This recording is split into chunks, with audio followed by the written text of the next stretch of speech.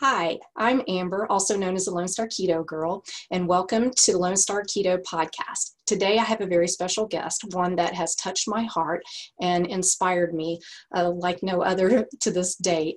And I asked her to please come on my podcast. I had the opportunity to get to know her and interview her for the meetrx.com podcast for success stories. And seriously, y'all, she touched my heart. She's the only one that has brought me to tears because I could relate so much. And obviously, I have some unresolved issues that still really hurt down deep. And she touched me there. And so I want her to share that with y'all so those who feel hopeless and helpless can see that there is hope. So welcome, Trudy. Thank you so very much for joining us. Thanks for having me. Oh, and before we get started, don't forget to hit the little subscribe button below and the notification because you don't want to miss this one. Definitely. And the future ones, we have a lot of great guests coming up, so please do that. And also follow Trudy, and I'll have all her information below. Believe me, after this interview, you're going to love her. So, okay, let's get started. Okay. I don't really want you to tell your whole story about how you came to where you are because you did such a fantastic job on the interview through MeetRx. So I want to focus on some more personal stuff because I think people need to hear this and I want them to really understand where you're coming from. So instead of telling your whole entire journey, can you be very specific of some of the health issues that you've gone through? Because you've had some pretty major stuff happen. Definitely.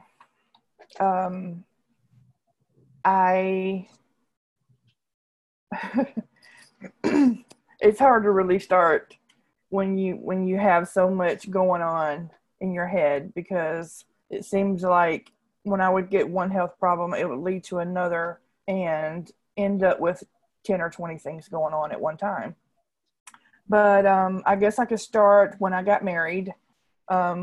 We expected our daughter very quickly after we got married. And I started having a lot of blood pressure issues. And so 8 months after we were married, they took her a month early because my blood pressure was stroke level. And I started having really high blood pressure after that.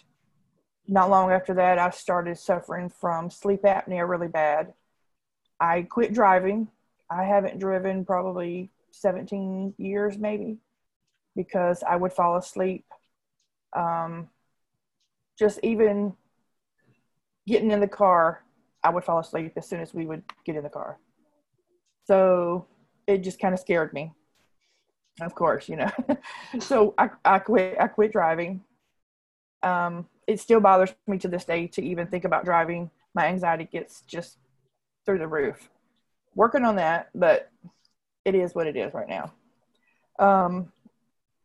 When we had been married maybe 5 years, I had gained around 300 pounds already in 5 years. I went from about 140 when I got married up to 500 pounds. And I was afraid to take a shower if my husband wasn't nearby in case I would slip or fall or whatever. Anytime we would have to go shopping, he would either have to drop me off at the door and I would have to find a motorized cart, or he would have to go by himself because I couldn't walk from the parking lot to the door. And that's grocery stores, Walmart, anything. Doesn't matter how small or big. I couldn't hardly. I mean, I'm only 5'5", so 500 pounds is a lot on my little short legs. But it got to where I didn't want to leave the house. We traveled extensively for the first 14 years of our marriage. My husband is the minister, and we would go from state to state. And we spent a lot of time in hotels, and I didn't even want to leave the hotel. I was afraid that I was embarrassing my husband. I did my best to make sure that my hair was done, and that I dressed as nice as I could for my size. And I still felt like people were judging him through me, and I didn't want him to get a bad name because of my shortcomings, if you will. It's kind of hard to look back on that now, but I can't even imagine letting myself get to that point. My mom had to raise my daughter, and my nerves got so bad. Even now I'm struggling with anxiety issues, but I have been able to get off the medication, so that's a step in the right direction. We hardly ever got to see her because we were gone so much, and she would call us on the phone. We would talk, and she's been talking since she was born, pretty much. So we talked a lot, but it's kind of hard, especially having so much trouble during my pregnancy. I was afraid to try to have another one. I was afraid maybe I would die, and then my mom's either raising 2 babies or my husband has to raise one alone. And it was too scary. It was very scary to even think about. I'd always wanted at least 2 kids, but I was just too afraid. So I was dealing with all that. And on top of that, high blood pressure, just like super high. Ended up on blood pressure medication. What was your blood pressure? When she was born, it was 210 over 115. And it just never, it went down, but not nearly enough to stay off of medication. Diet, exercise, as much as I could, it wouldn't go down. So I had to get on blood pressure medication, and that seemed to regulate it enough that I didn't have to worry about having another stroke. I ended up gaining weight just constantly. It seemed like every single time I would go to the doctor, 15 more pounds. And she was like, I don't know what to tell you. She said, maybe it's your thyroid. Check the thyroid. No thyroid problems. But she put me on thyroid medicine anyway. Maybe because she said it was the only thing that she could think that why I would gain so much weight. So I ended up on that. And we tried several different anxiety medications. They would work for a week or 2. They didn't work anymore. She would add one to it, and it would work for a week or 2, and then it didn't work anymore. So here I am taking all of these medications, not thinking, if they're not working, stop taking them. I was always the type, the doctor says do it. They know better than me. They went to school. I'm going to do what they tell me to do. Yep. So here I am, sleep apnea, can't hardly function, 500 pounds. I could hardly get in or out of the bed. It was a struggle. I would fall asleep on the edge of the bed, fall on the floor. I have broken fingers because I would wake up in the middle of the fall and catch myself, which I should have just went ahead and fell instead of catching myself 500 pounds on just my little fingers. But oh my God. It was just like one thing after another. And the doctor she just finally got to the point where she would just shake her head when I would come in because she didn't know how to help me. And of course I didn't know how to help me either. And I just ended up on just loads of meds, 2 or 3, 4 of each different kind of medication. And then in 2011, I was diagnosed with diabetes. And that changed my life. I say to this day that diabetes saved my life because when the doctor told me I had to quit eating sugar, I didn't fight it. I know so many people that they will take that insulin, pop those pills, and eat that sugar. Yes. But I didn't do that. I didn't do it. I gave it up. I gave up my Mississippi sweet tea, all the grits and pasta and potatoes that we eat every single meal. You're from Texas, all that. Texas sweet tea. Yeah, we got all that. Yeah. Fried everything. Yeah. Oh, definitely. Oh my goodness. And thankfully my husband did the same thing. He gave up his sweet tea, which about killed him, I think, But we all started eating better, and it wasn't long that I lost 100 pounds, like 18 months of just no exercise. Because, I mean, it's really hard to exercise when you're that big. I mean, really and truthfully. Yeah, I get it. But still taking all these medications, plus two or three more because of the diabetes. And, I mean, I would dole out my medication, and my husband was like, you don't even have to eat this morning. You get all that medication ought to fill you up. No I mean, kidding. seriously, it was a handful. So I went low carb, started watching my carbs. The dietitian at the hospital told me I could have 45 grams of carbs per meal. That's three meals. That 45 times 3. What in the world were they thinking? I hear this constantly, and it blows my mind because we know what the issue is, what diabetes is. Oh, so why would you continue to add in the things that would cause the underlying issue to happen? It makes no sense. And it infuriates me because it puts people like you and my cousin, who has been in and out of the hospital with complications due to diabetes, and he said the exact same thing you said. And he followed that because he believed that. Why wouldn't he? They're, the American Diabetic Association and hospitals recommend and blah, blah, blah. And it's horrifying. And I'm going to stop you now with your journey because I want to get to some questions Sure. that relate to what you've talked about. Now, you mentioned that your health was so bad that you had to give up your child so your mother could raise her. That broke my heart.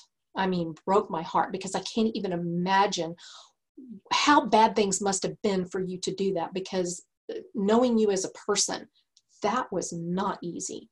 Can you kind of describe that a little bit, and so people can fully understand how critical health is?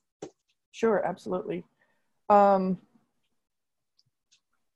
had a really, really hard pregnancy. We don't even know what everything went on. When she was born, it's very possible that I had a stroke during the C-section because I totally blacked out. I don't remember anything. And a few hours later, when I remember waking up, I couldn't form words. People that were in the room would ask me questions and I would try to answer, and I wasn't forming words. Wow. It was just like a lot of blah, blah, blah, blah, blah. Mm-hmm. And I knew what I was trying to say, but it didn't sound right. So it affected my speech when I get tired or nervous. I forget what I'm saying, or I can't really form words even to this day. That was 20 years ago. Wow. It got to where everything made me cry. And of course that made her upset, and she would cry. And my husband was trying to work a job, and I was trying to take care of the baby, and I felt like she wasn't getting the best care. Mm-hmm. And I was afraid. Truthfully, I don't like to even talk about this part, but I will because I know surely somebody can relate. You hear a lot of times in the news about people, their kids crying and they can't cope with it, and they just kind of want to shake them to shut them up. Yes. I would feel myself getting to that point. Thank God I never did it or even attempted, but I could feel myself getting there, and it scared the crap out of me. Right, sure. I mean, I have this teeny tiny little baby. She only weighed 5 pounds when she was born because she was so early. And I was just like, I can't even fathom this thought in my head. I couldn't even process what is going on. And when she was 3 months old, finally I called my mom and I said, you've got to come get her for a little bit. I said, I don't know what's wrong with me. I'm afraid to get on any kind of medication because, it's a big stigma on people that are having to take medicine, crazy medicine, Oh, yeah. And so my mom came and got her, and I felt like she was going to be okay. Just for her to be away from me and to have a stable environment where I mean, my mom's nerves weren't the best, but they weren't nearly on edge like mine. And so I would try, after a little while, we would go get her. After my nerves had just calmed down, I seemed to be doing a little bit better, and I would go get her and try to get her to stay with us, even like overnight. And a day or so later, I couldn't. We got her, was going to take her with us to church one weekend in Louisiana. We had drove in a few hours anyway. But my nerves got so bad, I had to call my brother and his wife to drive from Mississippi to Louisiana to get her. Wow. And it was just, it seemed like every time I would try, it would get worse. Mm. And so I asked my mom if she would keep her until maybe I got better or I was able to find a medication that would work. Just something where I knew that she would be safe. Right. And did you feel guilt? Did you feel a lot of guilt? I did. Yeah. That never happened. I never was able to get on any medication that even made me halfway stable. Wow. My husband would go to town to get dinner or bring it back to the hotel, and the burger would be made wrong, and I would throw it across the room. Wow. My nerves just were so on edge that, I mean, everything just set me off. And I would apologize. I think I've said I'm sorry more than I've said I love you pretty much. But I knew I was doing wrong, but it was just like an impulse. It was the only way that I knew how to cope is to just get out some frustration. And it embarrassed me. It embarrasses me now to talk, and my husband and daughter are in the room actually. Can you tell me, what does your daughter feel like now? Does she understand what happened, or does she blame you? Like, what is your relationship now? Well, when she was 18, almost 2 years ago, she messaged me and wanted to come stay with me for a little while. And I was like, sure, come stay. Well, 2 years later, she's still here. Aww. Yes. It's more like a sister relationship or okay. We're not the mother-daughter. My mom is her mom, and right. She's always known that we were her parents, always. Mm-hmm. I always tried to make her understand. Even she's always been very intelligent. She started reading when she was like 3 or 4 years old. She's always been a smart kid. And so as she got older, I would explain why we weren't there. And good. I mean, it definitely wasn't that we didn't want her. Yeah. I have cried more tears than I could even. I can imagine. What about your husband? How did he deal with that? Because essentially he had to give up his child too. So how did he deal with that? And did he blame you? He never said that he blamed me, but I think kind of deep down that he kind of did. But he knew that I didn't have an option, and he knew that he couldn't do the main part of the raising. So I really haven't asked him because I'm kind of afraid to know, I guess. I get it. Yeah. But I'll ask something later on about your husband, but he seems like a very supportive person, and you're so lucky. You're so lucky. Okay, well, let's go ahead and move on. Can you tell me, out of all the health issues that you had, and I think you probably answered this, but just to be sure, what was the one thing that scared you more than anything when you found out that you had it or you were suffering from it, whatever? What was the number one thing? Sleep apnea. It was really extremely, extremely severe, to the point where I was working at the church one day, and I was at my computer and fell asleep just like this. Wow. No warning. Thankfully, I didn't fall asleep doing anything, life or death kind of thing. Like driving. But exactly. And it was very scary because I didn't really know what to do. I fell asleep on the cart in Walmart. I passed like 3 or 4 rows and woke up and I was like, I needed that. Yeah, I had to turn around and do that. Fell asleep on the cart, just like seconds. Wow. I mean, it might have been, the worst thing that's ever happened. I fell asleep on the front row at church. I thought, oh my God. And you're the wife. Oh God. Yes, absolutely. It was like literally like maybe a second, because as soon as it happened, I woke back up because I could feel myself falling asleep. So I'm hopefully, maybe they thought I was praying or something. Oh my goodness. Oh wow. Wow. Oh yeah. It was something. Oh, It was a ride for years. Falling asleep on the toilet, falling asleep on the edge of the bed, falling off the bed. Oh my goodness. We would get in the car, we would go to town. I would get a coffee. We'd go through Starbucks and I'd get the biggest coffee. I would drink it down, and within seconds, not minutes, seconds, I would be laid over on the window out. Wow. I mean, it was literally could not control it. Wow. Went to church camp, and the lady that I slept beside in the tons of bunk beds in this huge, basically like a military barrack, the lady that slept beside me was a friend of mine for years, ever since I was a kid going to camp, and she was a nurse. And the next morning she told me, I didn't sleep at all last night because you stopped breathing like a million times. Oh, wow.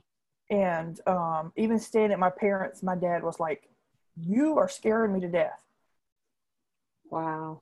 It was, I never knew if I was going to wake up. Wow. See, I never really thought of sleep apnea as something that was so scary, but listening to you, wow, that is scary. I thought you were going to say diabetes. Yeah, that I didn't really even think of it that way. But wow, that is so scary. Okay, so next question. Sure. This is a very hurtful thing. It was for me. When you were out in public at, say, your largest size, did you feel judged? Did you get looks, or was it just in your mind you perceived people were judging you, or did you actually experience that with looks or comments or, little things like that? I know some of it was in my mind because I knew how I felt about myself and how I had maybe judged heavy people before I was heavy. But I did get the looks, and I was smiling on the outside because I felt like maybe if I smiled and showed them that it didn't bother me, that they would, get over themselves or whatever. Yeah. But, you're sitting there eating. It doesn't matter if you're eating a salad. You can feel them judging you. Right. And half the time it probably is in our minds. You think, if they'd have been eating that salad all along, they wouldn't be that big. Or, all they do is sit there and eat candy bars. Sometimes it is in our mind because we know how we feel about ourselves. Most of the time, we're not comfortable with ourselves. Yeah. It doesn't matter how long you're that size or how happy-go-lucky you are, because I've developed that over the years. Making jokes about my size before other people could. Right. Very common. Just absolutely. It's definitely a coping mechanism that a lot of heavy people develop because we're the fat, funny people. Right. I'd rather be that way than to be depressed, because when I first had to give up my daughter, it was very hard, and I went down this just really dark hole. I didn't want to leave the hotel. I didn't want to go to church. And that's the big thing growing up. You didn't miss church unless you were running fever. I think I missed church. I had a fever 104 one time and chicken pox once. That was it. I never missed church for anything. That was Sunday morning, Sunday night, Wednesday night, prayer meeting, revival, anything. We didn't miss. And I got to the point where I didn't want to leave. I didn't want to leave the hotel because I knew people were going to be looking at me, people that maybe had known me before and seen how much weight I had gained, or people that had never met me, and now they're just meeting this person that's a 5X or a 6X, and probably the largest person they've ever seen in their life. Mm. And that kind of does a number on a person's self-esteem, whether Oh, yeah. people actually make you feel that way, but you feel that way on your own. Oh, yeah. You make yourself feel that way. Absolutely, yes. And like humiliating things, like for me, I can remember not being able to fit into a booth, or if I did, my boobs were like all plopped up on the table because I was so squeezed in. That's humiliating. It Absolutely really, really humiliating. is. Now, thank Not goodness, too like long on it. ago. Go ahead. Go ahead. I was just going to say that luckily I never had to do the whole seatbelt extender thing, but I was dang close. And I remember just going, oh God, oh, please, please, please let me click this. Absolutely. I'd be miserable, but I could click it. And Right. it's things like that that people don't realize. And even like amusement park rides. Now, I'm not a big fan of them to begin with, but I mean, there are things that you can't fit. Like if you can't get the bar down and click in place, how embarrassing to have to get back out. It's things like Absolutely. that people don't realize. And, like when you do feel judged and all, and people are like, oh, like you said, maybe they ought to, quit eating the Snickers bar. Well, if it was so easy. Do you think Absolutely. anybody chooses to feel that way, to Right. be humiliated, to feel judged? No, nobody wants that. Definitely But not. unfortunately, that's our society. And like you said, when I wasn't overweight, I did look at, overweight people, and I would think, oh, do you really need to go back for seconds, at a buffet and stuff like that. So I get it, but it's also so sad, it's, yeah. Okay.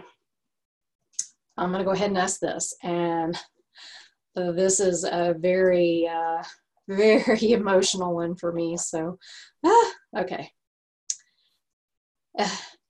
You felt like those around you would be better off without you. Why did you feel that way? Well, especially my husband, when we first got married, I was around 140 pounds. I had no health issues. For my weight, I was small. I probably was like a size 10 maybe. And I was okay with that. And all of it, he married this young woman who had a decent figure.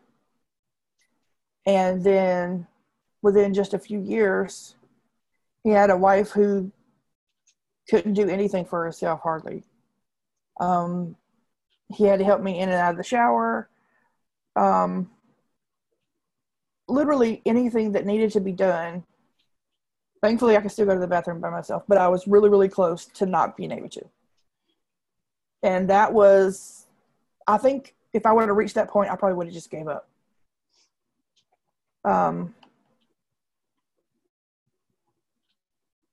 I felt like a burden. I couldn't do anything on my own. I felt really close to being an invalid. I wasn't bedbound, thankfully, because the only thing that kept me from being bedbound is we did travel. So we were constantly moving in and out of hotels or people's homes or wherever we were staying while we were preaching there. But I am thankful that if we would have had a home, I probably would have stayed in the bed and never got out. I understand that feeling very well.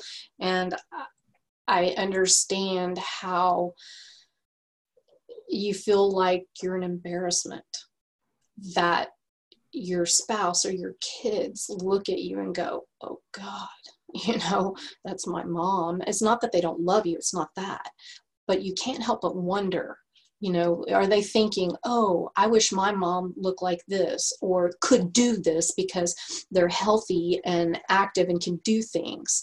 And I know I missed out on a lot because, number one, I chose to stay inside. I had health issues and I was embarrassed. So Absolutely. A lot of things I opted to not do because I didn't want to be seen. I wanted desperately to be there and be a fly on the wall. I wanted to observe. I didn't want anybody else to observe me. So I can imagine you felt very much that way. And especially being in such a high profile with your husband doing what he does, that would be, very difficult to not be seen. You kind of had no choice. Mm-hmm. Yeah, that was one that really hurt me when you said that, because I felt your pain. And yeah. Okay, let's do something that's happy now. How did you discover keto carnivore? Okay. I had lots of friends who were doing the ketogenic diet, or keto, as some of them would say. I had no intentions of ever trying. I had tried so many things. Oh my goodness. Every diet plan, every diet pill, every diet shake, everything that people would, these new gimmicks that everybody's just dropping hundreds of pounds on. I tried it all. So there's really no sense in me trying something else that's going to take all my money and not help me. Well, for some unknown reason, I just started researching it. Not vigorously, but just trying to figure out what it is and what makes it different than everything else, because everything's the same, even though, everything had their own way of working, but it all turned out the same. And I started learning a little bit more, and I'm like, okay, this is pretty cool, but, I'm not really going to try it. It's just, nah, it's not for me. And I way too far-fetched. Oh, just way out there. And I was already cutting carbs. I'm not giving up all this. I'm not just giving up anything else. I had to give up sugar. I'm not giving up anything else. And so I did a little more research and just more research. And it just kind of like snowballed. I kept just learning more and more and more. And I had been doing low carb since I found out I was diabetic back in 2011. And I started having trouble with my knees, so I gained a lot of it back. And I was like, okay, I've lost 100 pounds and I just gained back 80. So I'm like, I'm not trying this diet. I've tried everything. Nothing's working. I don't know what to do, but, I'm not going to try this. Well, I said, God, you got to show me what to do next. I said, I'm tired of taking all this pills and supplements that I have to pay hundreds of dollars for, and they're not helping. So literally 1 year ago today is 1 year since I started keto. I woke up Happy that anniversary. morning. Thank you. It was 1 week after my 39th birthday. And I woke up and said, today I'm starting keto. And I felt like that was my answer from God, because I wanted to do it. I wanted to try. And you can't make anybody try anything. It doesn't matter how good it is. It doesn't matter if it's free. It doesn't matter if they don't have to do anything. You can't make them do it if they don't want to. So I felt like that was the answer. So for 5 months, I did strict keto. I did everything that I was supposed to do. I did everything I felt like I was told to do by all these experts. And I felt awesome. I got to throw away my cane. I didn't need it to walk anymore, because this time last year, I could barely walk. With the cane, I could barely walk. I had went from 3Xs back up to 5Xs. A year ago, I was back in all my 5X clothes.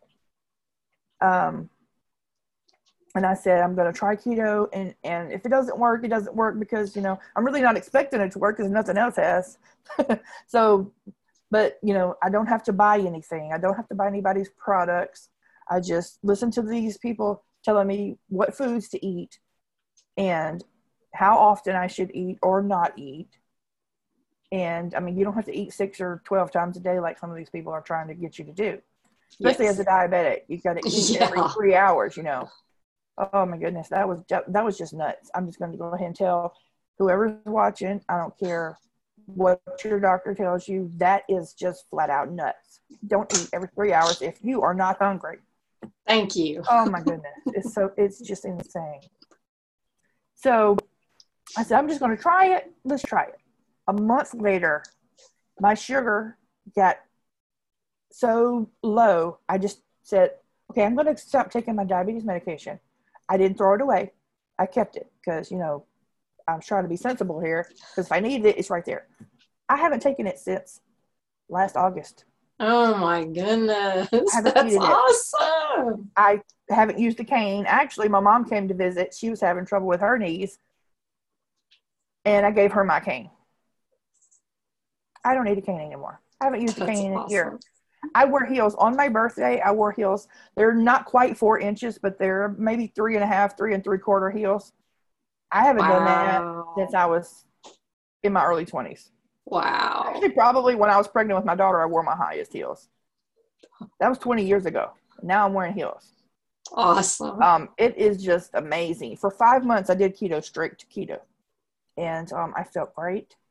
But I noticed that I was having a little more inflammation in my knees and my shoulders, because I have arthritis pretty much everywhere in my body from my neck down. And I was doing great. People were just amazed that I was just speeding around and doing things I needed to do. I didn't have to just stop and sit down for a little while. I sit down when I want to, but I don't have to sit down. It's amazing. It's wonderful. So I decided after 5 months of keto, I'd lost 60 pounds in those 5 months. It was wonderful. That's awesome. And I said, while researching keto, I had heard about carnivore, but that was just taking it way too far. Keto was crazy enough, but carnivore was just taking a little way on the other side of crazy. I mean, you grow up with a garden, you are taught you eat your vegetables. Eat those vegetables. And so I decided at Christmas time, that I would just go without vegetables on Christmas. I made a chicken. I baked a chicken and a ham, and I think I made mashed cauliflower for my family, and didn't eat vegetables. And then I noticed a week later, I still hadn't eaten any vegetables, and I didn't miss them. And that's weird. I love vegetables. Yeah, I did too. I get it. I mean, and that's my biggest thing that I get from people, that they tell me, I can't give up vegetables. I love vegetables. I love salad. Honey, I did too.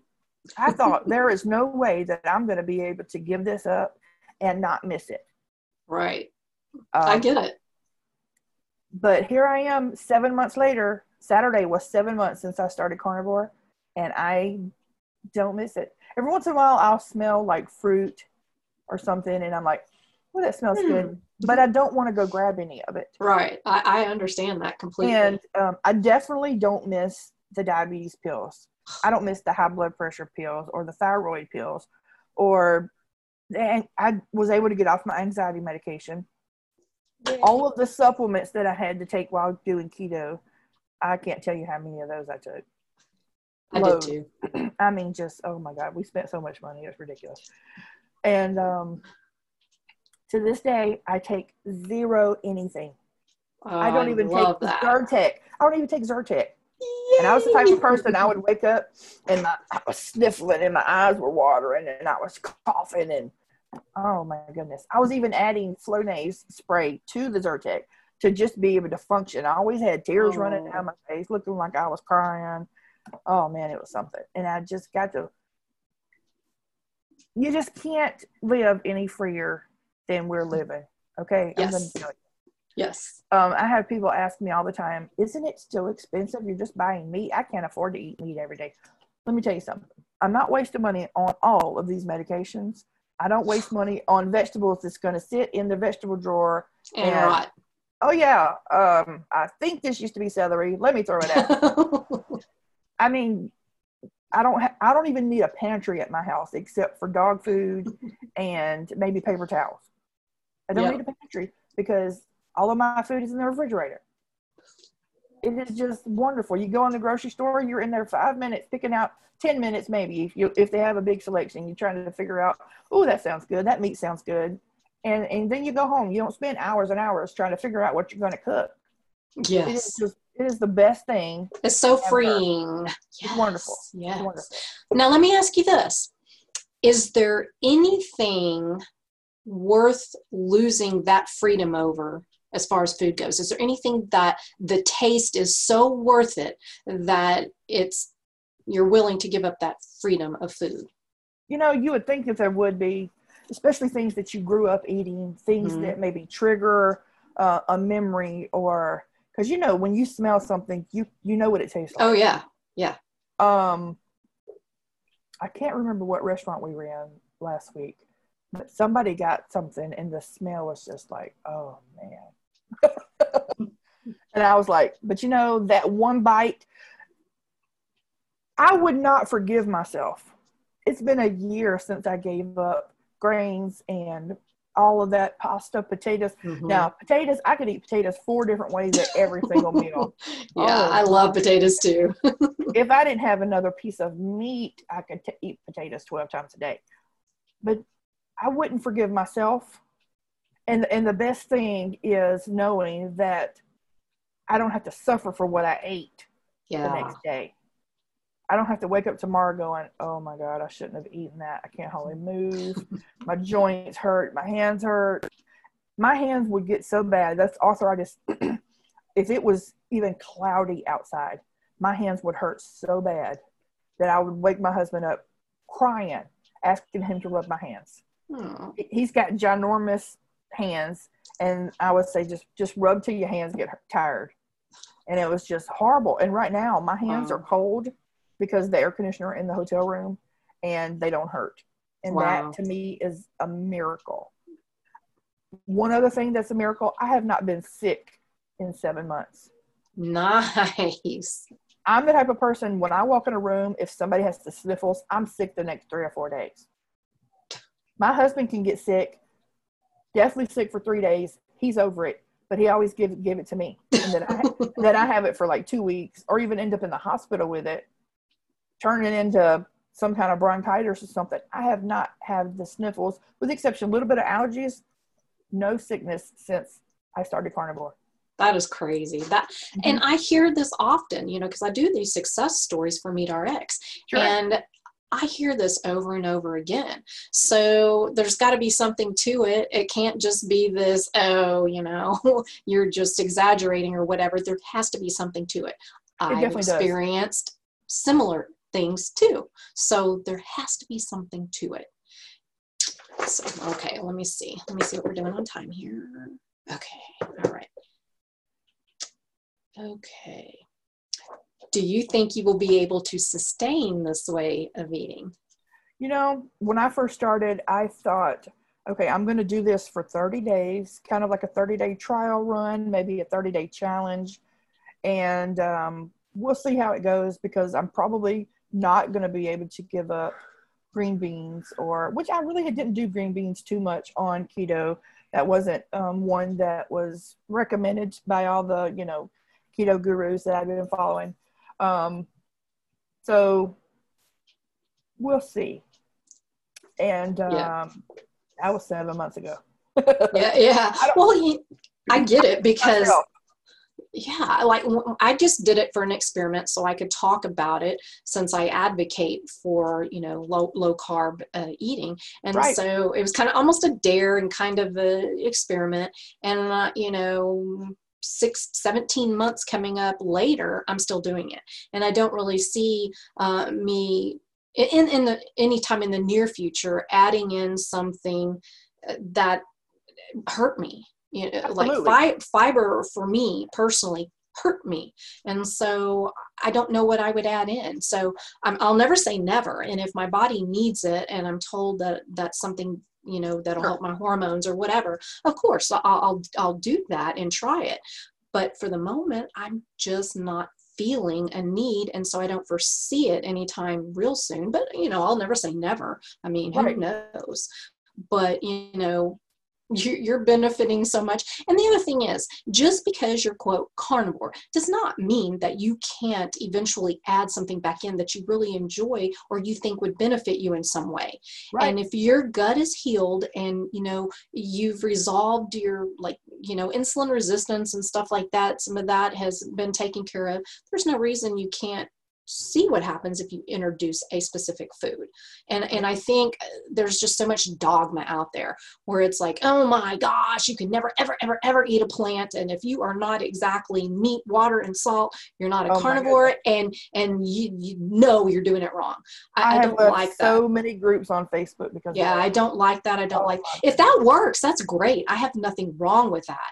But for me, I want my spices. I'm not going to apologize for it. I want spices. I don't want just salt. Maybe one day I will. You never know. It just kind of depends on. But to tell me that I'm doing it wrong if I have spices, no, not going to work for me.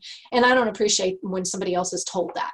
And I know a lot of people in our community. Well, I say a lot, but some of the ones I follow that I'm friends with who have kind of needed to add back in a few things in the plant world, and they have been pretty well attacked. And I'm like, what the heck? So you know what? If you feel that that's something you need and you've healed to a point where it's not going to bother you, then I don't see a problem with that. So I'd be really curious to hear. So you got to keep me updated on that for sure. Absolutely. Okay. We've kind of touched on this before, but I'm just going to ask it again. Have you had any negative or ugly comments directed at you? Regarding carnivore?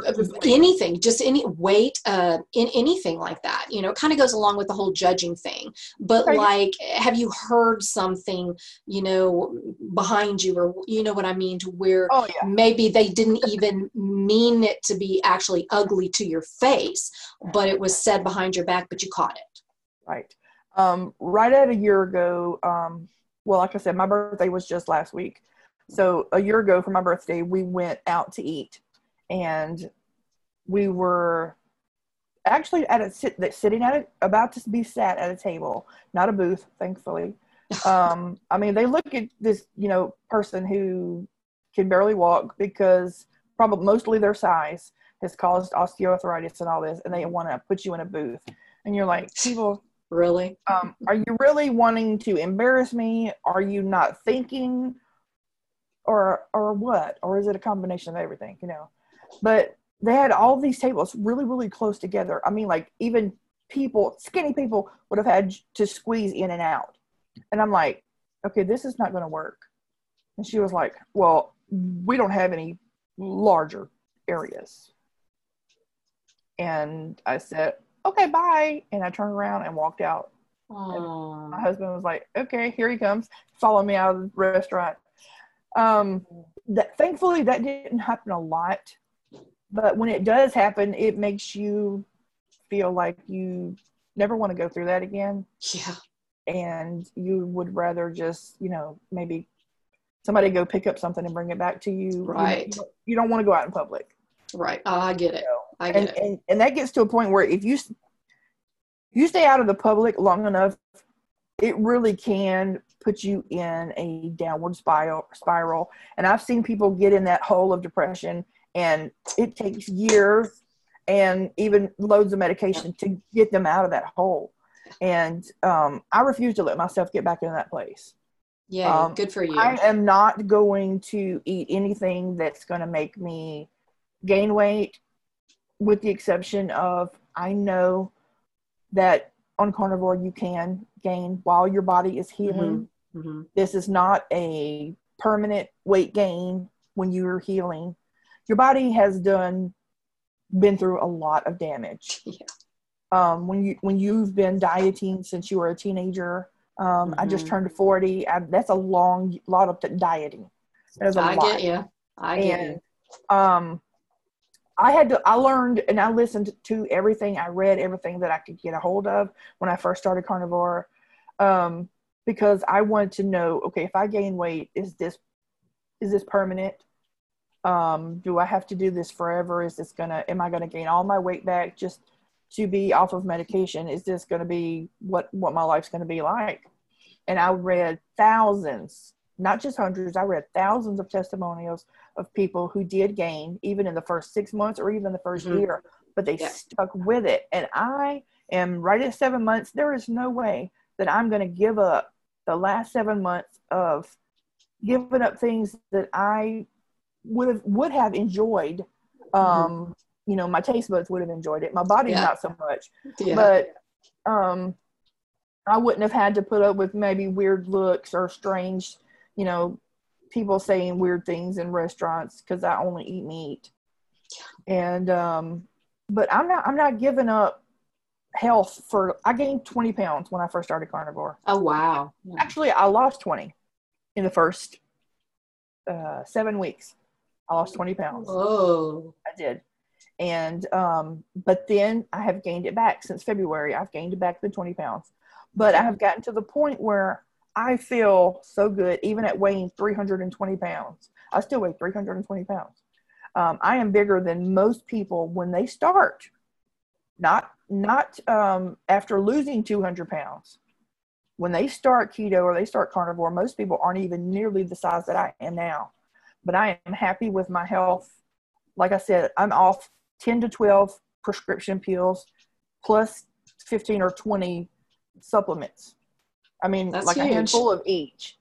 That is a big, big deal. Yes, it's huge. And I'm able to cope with my size. I know that as my body heals on the inside, I've seen people on all these weird diets. They're thin on the outside, but their inside is so sick.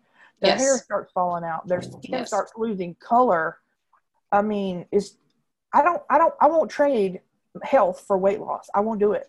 I don't care if I stay 320 pounds for the rest of my natural born days, as long as I am not back on medication. It is not worth it. So you're saying health is more important than aesthetics? 100%. That's the message I am trying to get out. I get that we all want to be teeny tiny and look all cute in our clothes, of course, or guys, want to look like this.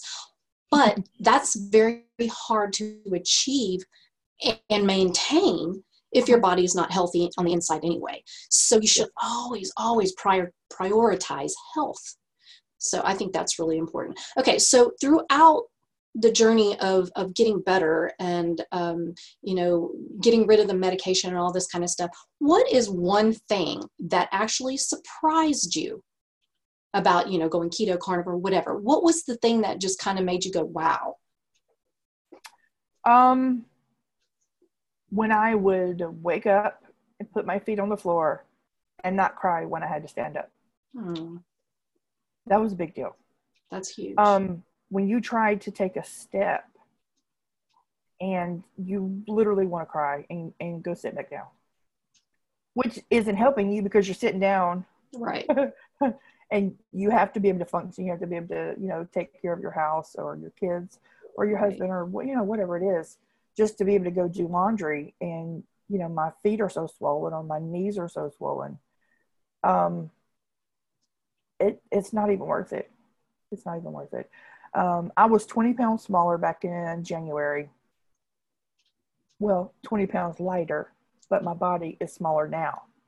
Awesome. I look at pictures, my arms are smaller. Even my stomach, which I've had severe insulin resistance for years, which most people that if they haven't had it, they don't know that causes this big, giant, pregnant belly look. Mm-hmm. I still have that, but it's nowhere near the size. And I was looking at pictures side by side, and I'm like, I know what I weighed then because I took a picture of a scale. Every time I got on a scale, I took a picture of it. And so my phone documents the time and date that I took that picture. Mm-hmm. And I can put this picture side by side. And this one I was 301, and this one I'm 320 or 323. And my arms are smaller, my waist is smaller. I have heels on where there was no way I could wear heels before. I mean, there is something to this hashtag meat heels that everybody shares. Right. There is something to it. And I have people telling me all the time, it's unhealthy to eat meat all the time. And so I start spouting off information. Okay, every piece of meat that I eat is full of vitamins. Every piece of meat. It doesn't matter if I'm eating pork, chicken, bacon, literally every piece of meat that I put in my mouth has vitamins. Can you say that for everything that you eat? That's bioavailable too. You got to take that into consideration, even if they are eating good stuff. Or even supplements. My body can process like 80-90% of the vitamins that I put into it over all of these healthy vegetables and things that they're eating. And they just kind of look at me like, oh, you're not just following the herd. You actually have been studying what you're doing. I don't follow anything blindly. Yeah. I don't follow it. That's a mistake. When I started low carb back in 2011, I learned about it. I learned about diabetes. I learned about insulin resistance. When I started keto, I did a ton of research, probably for 6 months to a year before I even thought about trying it. And so doing this, I'm going to do the exact same thing. And since day one, when I started losing a lot of weight with keto, I've had people contact me every single day. I've been on the internet for hours up into the middle of the night explaining to people just everything that I learned. I don't know everything. I still don't know everything just a year later. But every time I would learn something, I would just convey that to people. And I have probably thousands, definitely not tens of thousands yet, of course, but definitely up in the thousands that I've helped so many people. I love and that. It makes me feel really good to be able to help them, even though most of them aren't even my size now, but they're unhealthy. They're on loads of medication. They just found out they're a diabetic and they don't know what to do about it. And they're totally freaked out because now they're taking insulin and they don't know what to do. You know, knowledge is power. They thought they were eating healthy. They've been doing everything they were told to do, but their sugar's not coming down. Right. I'm like, oh, well, let me tell you, I'm not a diabetic anymore. What? Not a diabetic anymore. When I eat something, I don't have to worry about my sugar crashing or going up or just totally freaking out. I don't have to worry about what I eat is going to harm my body. It's wonderful. It's absolutely wonderful not to get those sugar spikes. That is the worst feeling in the world.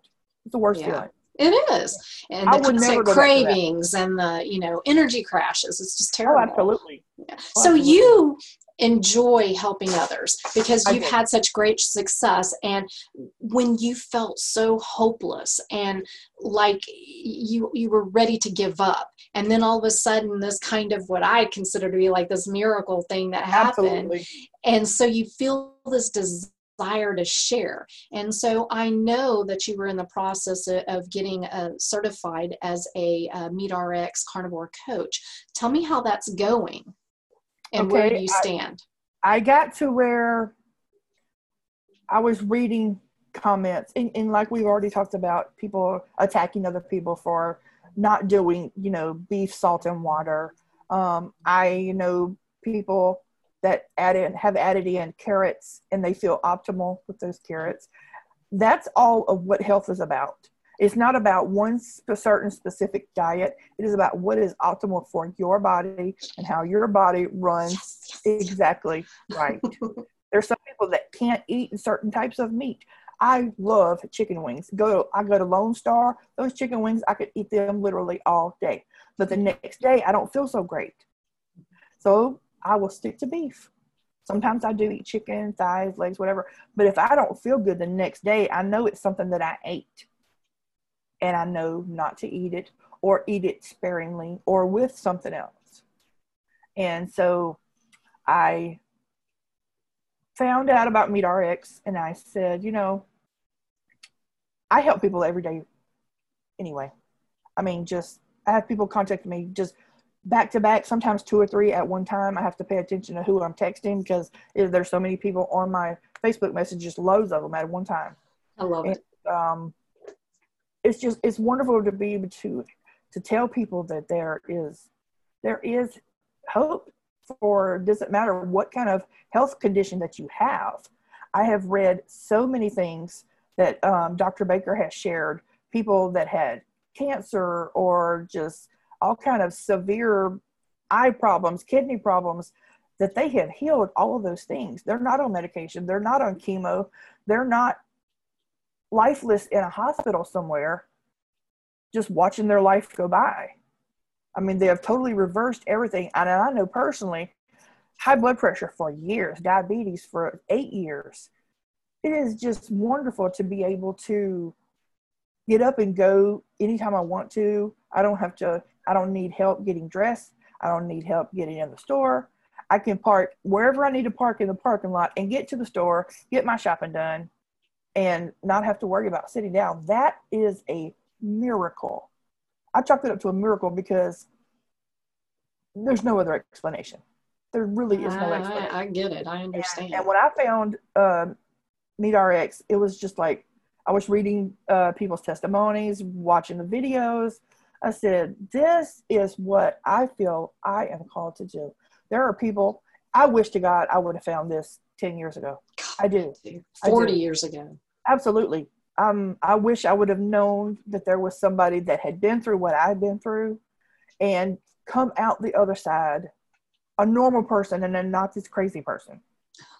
Because that's where I thought I was headed. I really did. I mean, they could have just, I felt like they could have put me in a padded room, just, made sure I had some water and something and just leave me there, because that's where I was headed. I hear and when I read these things from people who are helping other people change their lives and showing them, letting people know that it's okay to reach out for help. Reach out for help. Don't just sit in that hole, because that's what it feels like when you don't know that there's somebody that can, because surely there's nobody that's ever been as bad off as I am. Right. And that's what makes people not reach out. And I try to be so transparent on all of my social media. I try to be very transparent so that it is a little embarrassing sometimes for me to put things that, doesn't paint me in a good light or what I'm going through. But it shows people that you everything's not perfect. I'm not perfect. Right.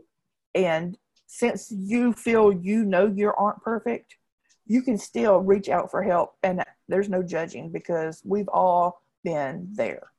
Yes. We've all been to a place where we have tried every diet. We've tried every meal plan. We've tried going without food.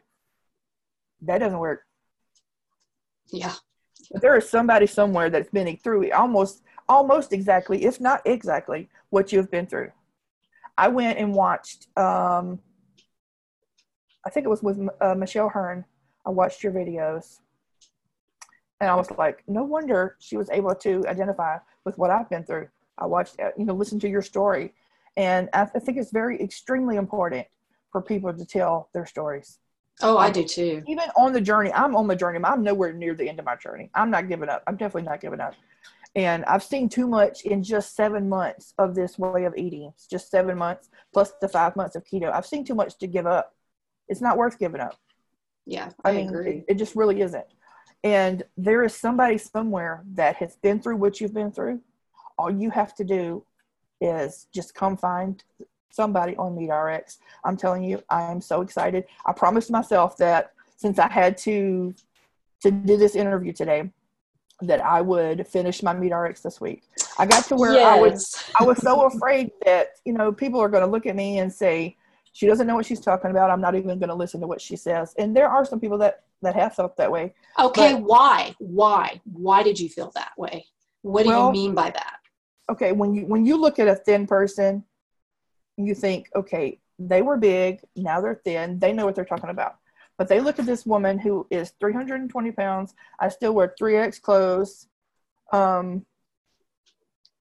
Surely I can't know what I'm talking about. But they don't know that I've lost almost 200 pounds. Right. I mean, I know skinny people who haven't lost 200 pounds. Yeah. So if you're talking to a person who still has 150, 180, whatever pounds to lose, but they've already lost 200 pounds, they know where they're headed, but they're not going back where they came from. And Thank you. Thank you. And if you want help, I am here to help. I'm telling you, I help people everywhere. And I feel like I can't do enough, because there's only one of me. And I am constantly helping people. And I felt like I'm doing it for free. I might as well sign up and be a MeatRx coach and be able, where people know where to find me. Right. And help. So I promised myself, and I try not to break a promise even to myself. If I'm not going to do it, I try not to promise.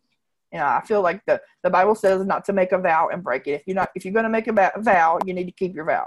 And that's what I feel like I've done this week. I promised myself that I would finish it, get over my insecurities and actually get this finished and be able to help even more people than I help now.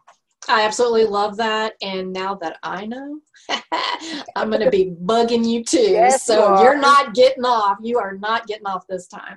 That's awesome. And I can totally understand that. I have talked to quite a few people, prominent people in the community, and because they don't fit an ideal body image, that they get a lot of flack from that. And I'm like, you have no clue where these people have come from to Right. say that they don't know what they're talking about because they don't look at that picture perfect person. And I think that's extremely sad. So yeah, you do you, and you get that certification and you help people because they will come to you when they hear your story and they know where you're coming from. Don't let anybody make you feel that way, ever, ever. Okay, let me get one more question. We are out of time. Okay. You've kind of done this along the way, but if you could sum this up, what bit of advice would you give someone who feels hopeless, helpless, scared, and are dealing with a lot of health issues? What would you tell that person? Okay, I would tell them that I've felt all of those things at one time. There is not, it was not a feeling of one of those things at a time over the years. It was all of that at one time. I know exactly what all of that feels in one whole feeling. And I will tell them that there is hope. I am living witness. I have, of course, I mean, you can listen to me or you could say, I've heard this on TV infomercials for this product and that product. I am a living witness, and I could just bawl just thinking about telling people, you can be different. You can get healthy. Do not focus on just your weight. Get your health in line. Get your health back. Take a hold of your health because, as Judy Cho says, you have one body. Yes. It's the only place you have to live. Take care of your body. Right. And that's what I'm trying to do. And I told this girl, literally, I just told somebody yesterday the exact same thing. Actually, I think I've quoted Judy Cho twice this week. You only have one body to live in. You got to take care of it. Because, I mean, you can live. I know diabetics that have lived without a foot or lived without fingers. You don't have to live that way. Amen. That is a And you truth. can't Thank live without you. and you Yes. can't live without a body. You got to take care of it. Yeah. At least for now, you know, maybe Absolutely. sometime in the future. Yeah, no, never know. And don't freak But out if you gain 5, 10, 20. I don't care if you gain 50 pounds. Don't give up. Because I'd rather be the same size that I am now and be healthy and be around. My daughter is getting married this year. I could have grandkids next year or so, or next couple of years, whatever. I want to be here. Yes. When my daughter was little, I didn't have a lap. When I would go visit my mom, she didn't have a lap to sit on because my stomach was in my lap. You couldn't even tell I had knees. My stomach was so big. And now I can look down and I can see my legs. Yay. That's wonderful. And I'm not giving that up. And I suggest to anybody that's watching, please, if you feel like you need help, contact MeetRx. There is people. Amber can help you. There is loads of people that have been through what you've been through. They might look all skinny and healthy now, but they weren't always that way. They've reached out for help. That's right. Everybody needs to reach out for help. And I don't care if you're skinny. If you're unhealthy, you need help. We will help you. Yes, perfectly summed up. Thank you so much, Trudy, for being on. You're an inspiration, and I love you. I think your story is just so, will resonate with so many people. So y'all be sure to go check out MeetRx and Trudy's success story. It is amazing, and she goes through the whole entire thing. And seriously, it is touching, absolutely touching. And be sure to follow her, and don't forget to subscribe because we have some great shows coming up. And thank y'all so much for watching. Thank you, Trudy. And you have a wonderful day. You too.